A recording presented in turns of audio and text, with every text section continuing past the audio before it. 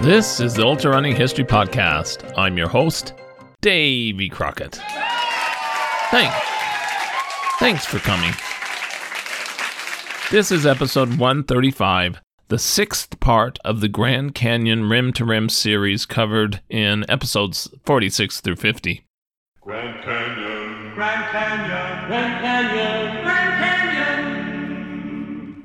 I recently published my book, Grand Canyon Rim to Rim History, which included many newly discovered stories that I had not previously included in this podcast. In this episode, I will cover some adventures in 1913 that involve some of the early guides who made a significant impact on the future of the Grand Canyon. Make sure you get my book, Grand Canyon Rim to Rim History, on Amazon in paperback, hardback, Audible, and Kindle. 260 pages packed with more than 400 historic photos to enhance your next run in the Grand Canyon. Hey, look, Dad, there's water down there. Sure. That's the Colorado River. That's what dug this whole canyon. Well, just think of it. Thousands of years of constantly running water did all that. Wow. No wonder you don't like us to leave the water faucets dripping. Running the Grand Canyon rim to rim and back is one of the ultimate experiences for ultrarunners.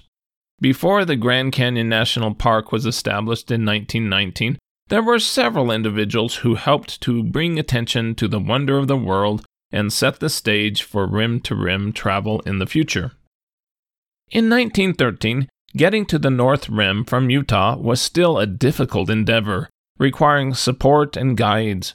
Roads to the rim were still primitive. Traveling rim-to-rim involved nearly 100 Bright Angel Creek crossings and a dangerous climb up to the North Rim. Visitors to the rim were mostly hunting parties looking for big game hunts.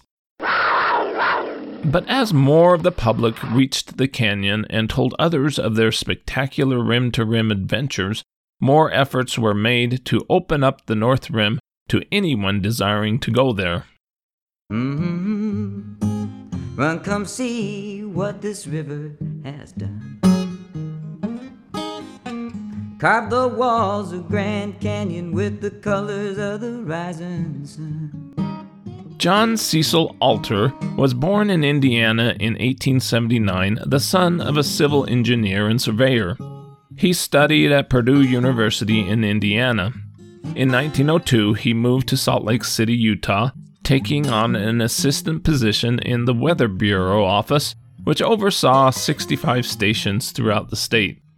He soon married Jennie Greene and quickly developed into an influential pillar in the community.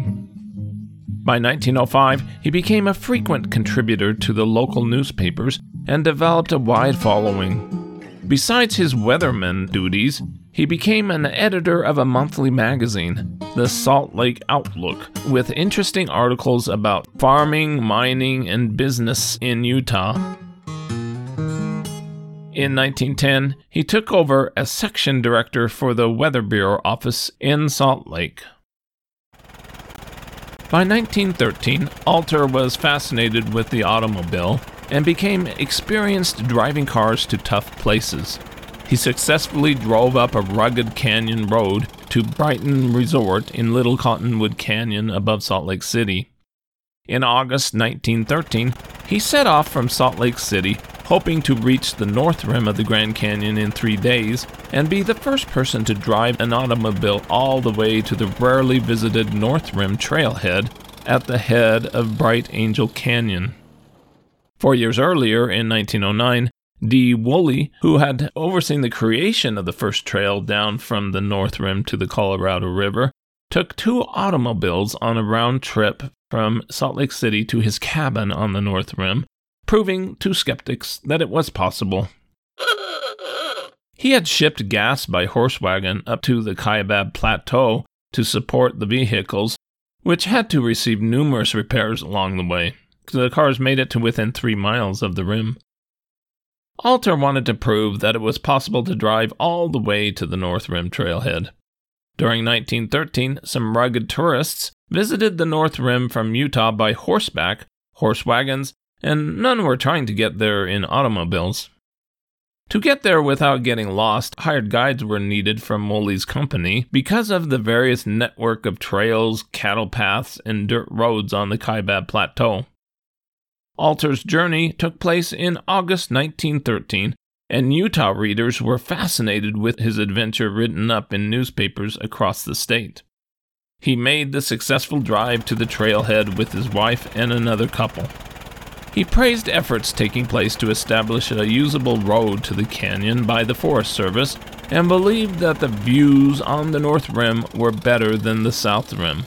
He wrote, I confidently expect that every automobile that has the courage to start will return home on its own wheels and under its own power, with as few punctures and other mishaps as could be expected in a similar mileage in almost any other direction from Salt Lake City.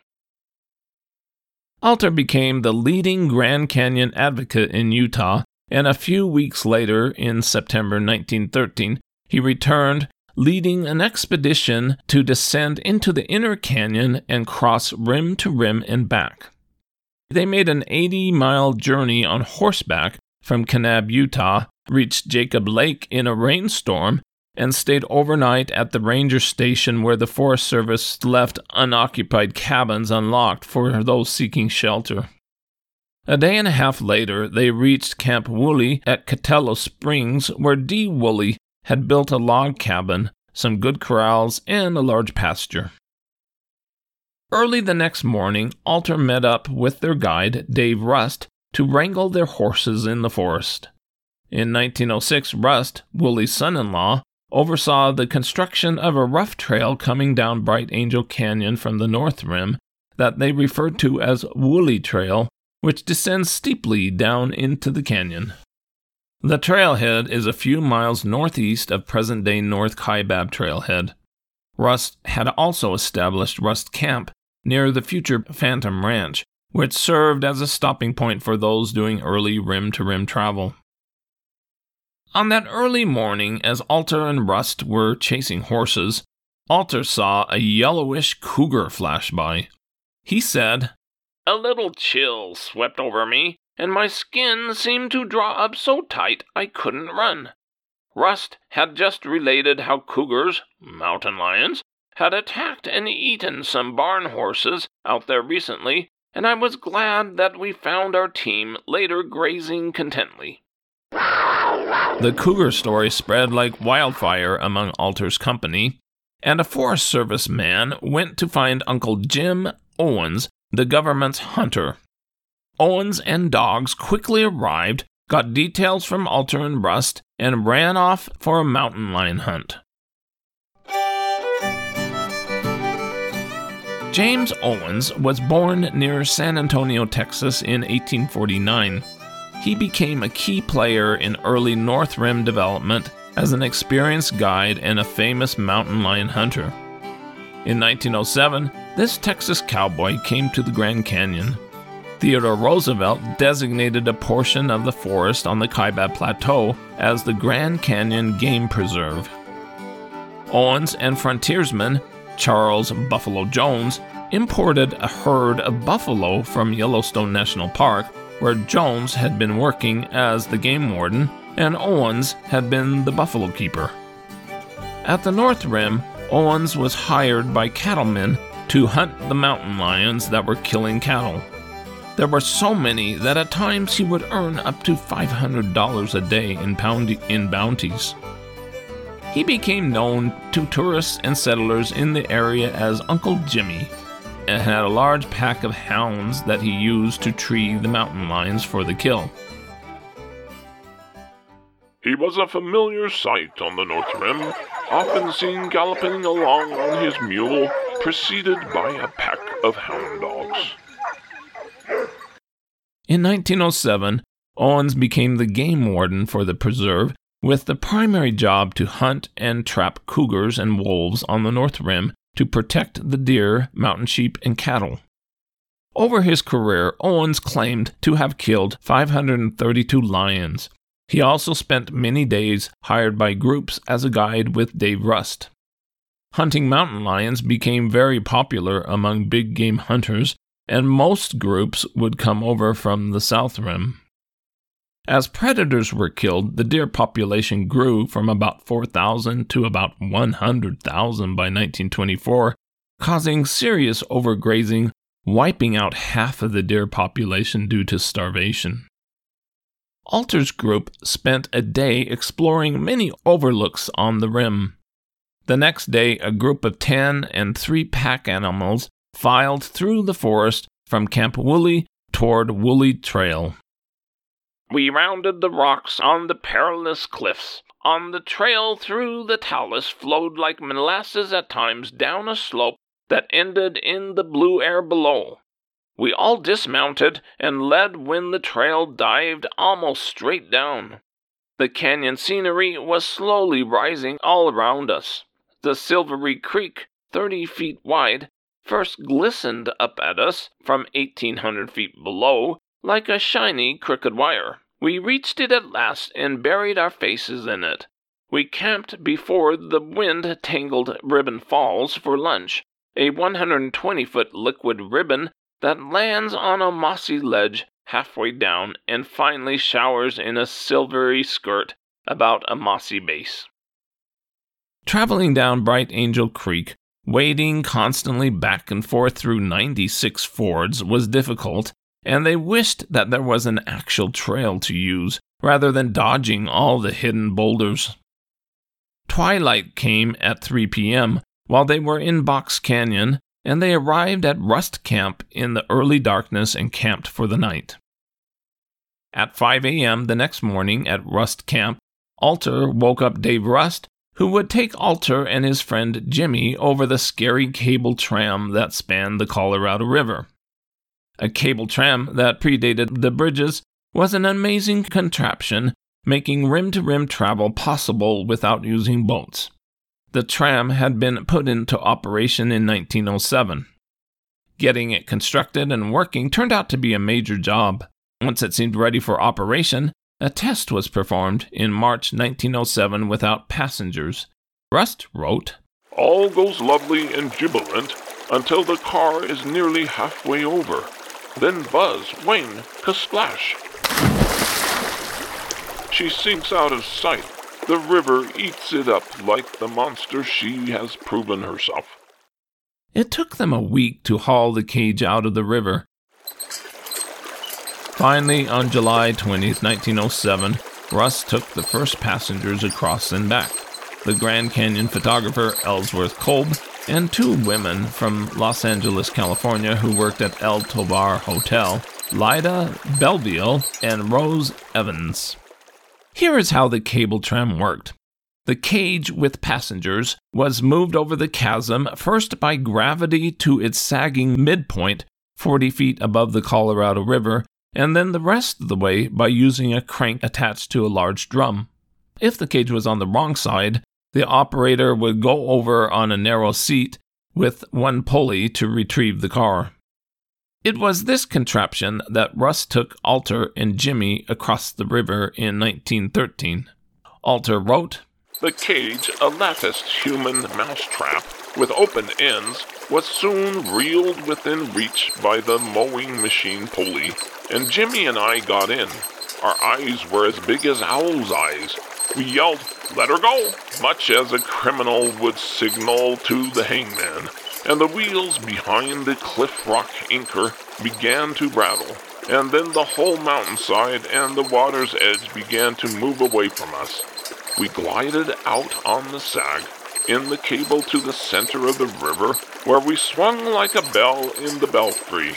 Only Jimmy and I were the bell clappers, and we clung to the steel girders of the cage until our hands were red. Then I looked down through the wide-open end of the swinging cage, and instantly my whole insides, legs, bone, and all, tried to climb right up into my chest." Jimmy said, Why didn't they bolt down some doors in that darn cage and lock them? Rust cranked the wheel to bring them toward the black granite cliff on the south side. They arrived safely, exited, and then on foot climbed up the zigzagging cable trail that predated the South Kaibab Trail. From Tip-Off, they then took the tunnel trail to Indian Garden, now named Havasupai Gardens, that Alter described as, quote, a willow patch along a pretty creek where there are a few summer camp houses. A prospector there gave them a cantaloupe to revive their energy. Alter and Jimmy continued up and marveled that Bright Angel Trail was a boulevard compared with the trail over on the north side of the canyon. When they reached the top, they visited the El Tovar Hotel to see how the, quote, rich folks lived. They didn't stay long and headed back down Bright Angel Trail, recrossed the river in, quote, that cage on a wire, and reached Rust Camp again. The next morning, Alter's group was guided back up to the North Rim.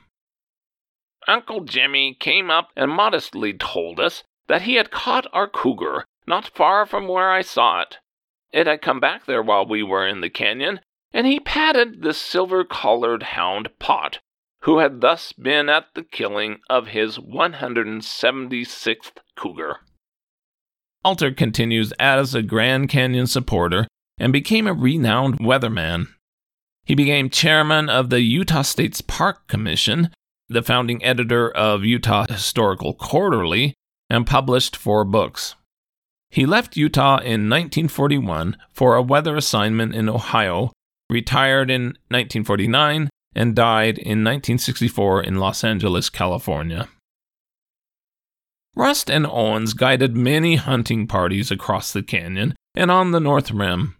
The most famous company came earlier in 1913. President Theodore Roosevelt had a special connection to the Grand Canyon. The principles of fair play and a square deal for every man and every woman in the United States. He first visited in 1903, rode along the South Rim, and declared in a speech, "Leave it as is. You cannot improve upon it. The ages have been at work on it, and man can only mar it. Keep it for your children and your children's children." In 1906, he designated the Kaibab Plateau on the North Rim as the Grand Canyon Game Preserve and established the Grand Canyon National Monument in 1908. On March 16th and 17th, 1911, he came back and descended into the canyon to the river and back on a horse.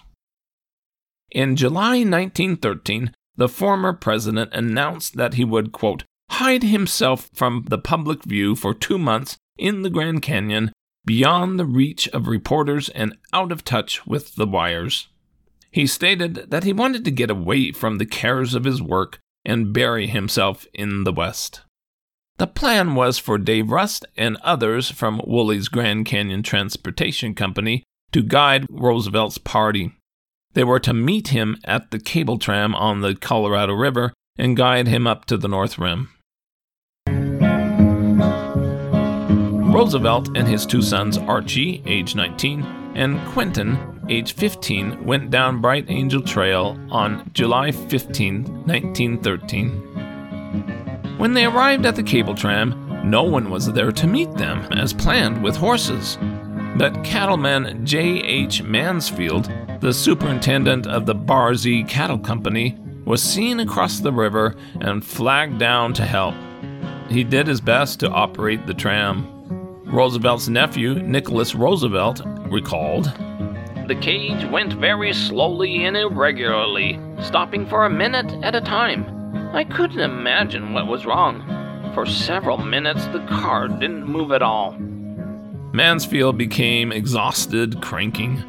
Roosevelt took control and cranked the cage over himself for the next group in their party. When they reached Rust Camp, it was unoccupied. Rust, having the secret travel date wrong, was away attending a National Education Association convention in Salt Lake City. Roosevelt's party stayed in Rust Camp for a brief night. The 2 cattlemen, Mansfield and Stevenson, kindly gave the company enough food for dinner and a breakfast, and let them use 2 pack mules and saddle horses for the trip up to the North Rim. Roosevelt recalled they got up at 1:30 a.m. to prepare to continue their journey, guided by the 2 cattlemen. Roosevelt left one of the best descriptions of early travel up Bright Angel Canyon Trail.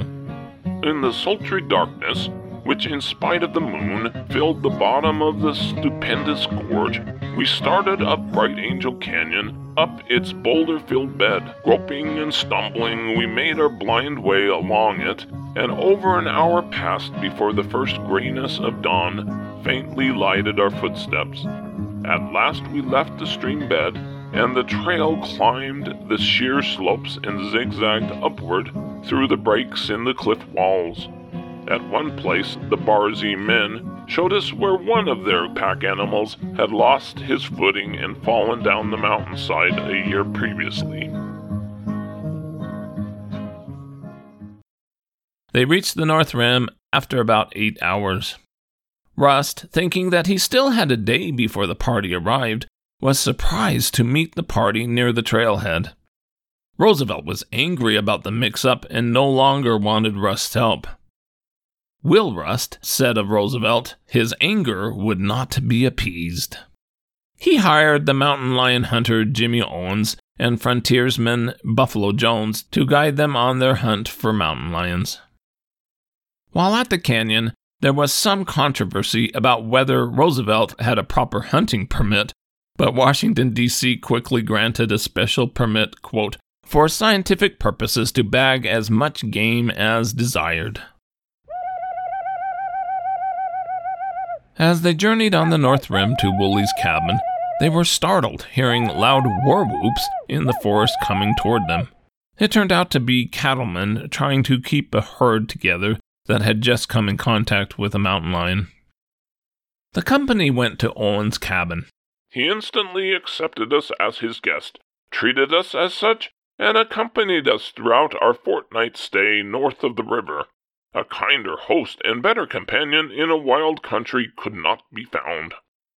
As they started their hunt, Owens told the party, "We'll eat off the land, mountain lion meat and wild horseflesh." Roosevelt found out that cougar meat was as tasty as venison. Roosevelt observed, "A small herd of bison has been brought to the reserve. It is slowly increasing. It is privately owned, 1/3 of the ownership being in Uncle Jim, who handles the herd. The government should immediately buy this herd. Everything should be done to increase the number of bison on the public reservations." One of Roosevelt's hunting objectives was to shoot a fabled wild cougar, and he carried a news clipping about the animal in his pocket. Owens commented, "I had heard that yarn before too, and of course took no stock in it." Roosevelt asked. "There isn't such a thing?" Owens replied, "Well, Colonel, I've been in this forest a good many years, and killed a good many cougars here, and seen a lot more I didn't get, and I've never seen a white one." Roosevelt was very impressed with Owens. "Uncle Jim hunted his hounds excellently. He had neither horn nor whip. Instead, he threw pebbles, with much accuracy of aim, at any recalcitrant dog, and several showed a tendency to hunt deer or coyote." "They think they know the best and needn't obey me unless I had a nose bag full of rocks," observed Uncle Jim. They had some success, bagging a few mountain lions, but spent much of the time searching for runaway horses and pack animals, and tried to stop the hounds from chasing coyotes. After the trip was over, they exited north and visited Native American reservations. Roosevelt died 5 years later, on July 6, 1919, just 50 days before the Grand Canyon became a national park. Carve the walls of Grand Canyon with the colors of the rising sun. Maybe someday the folks we elect will show this land a little more respect. If they could run, come see what this river has done.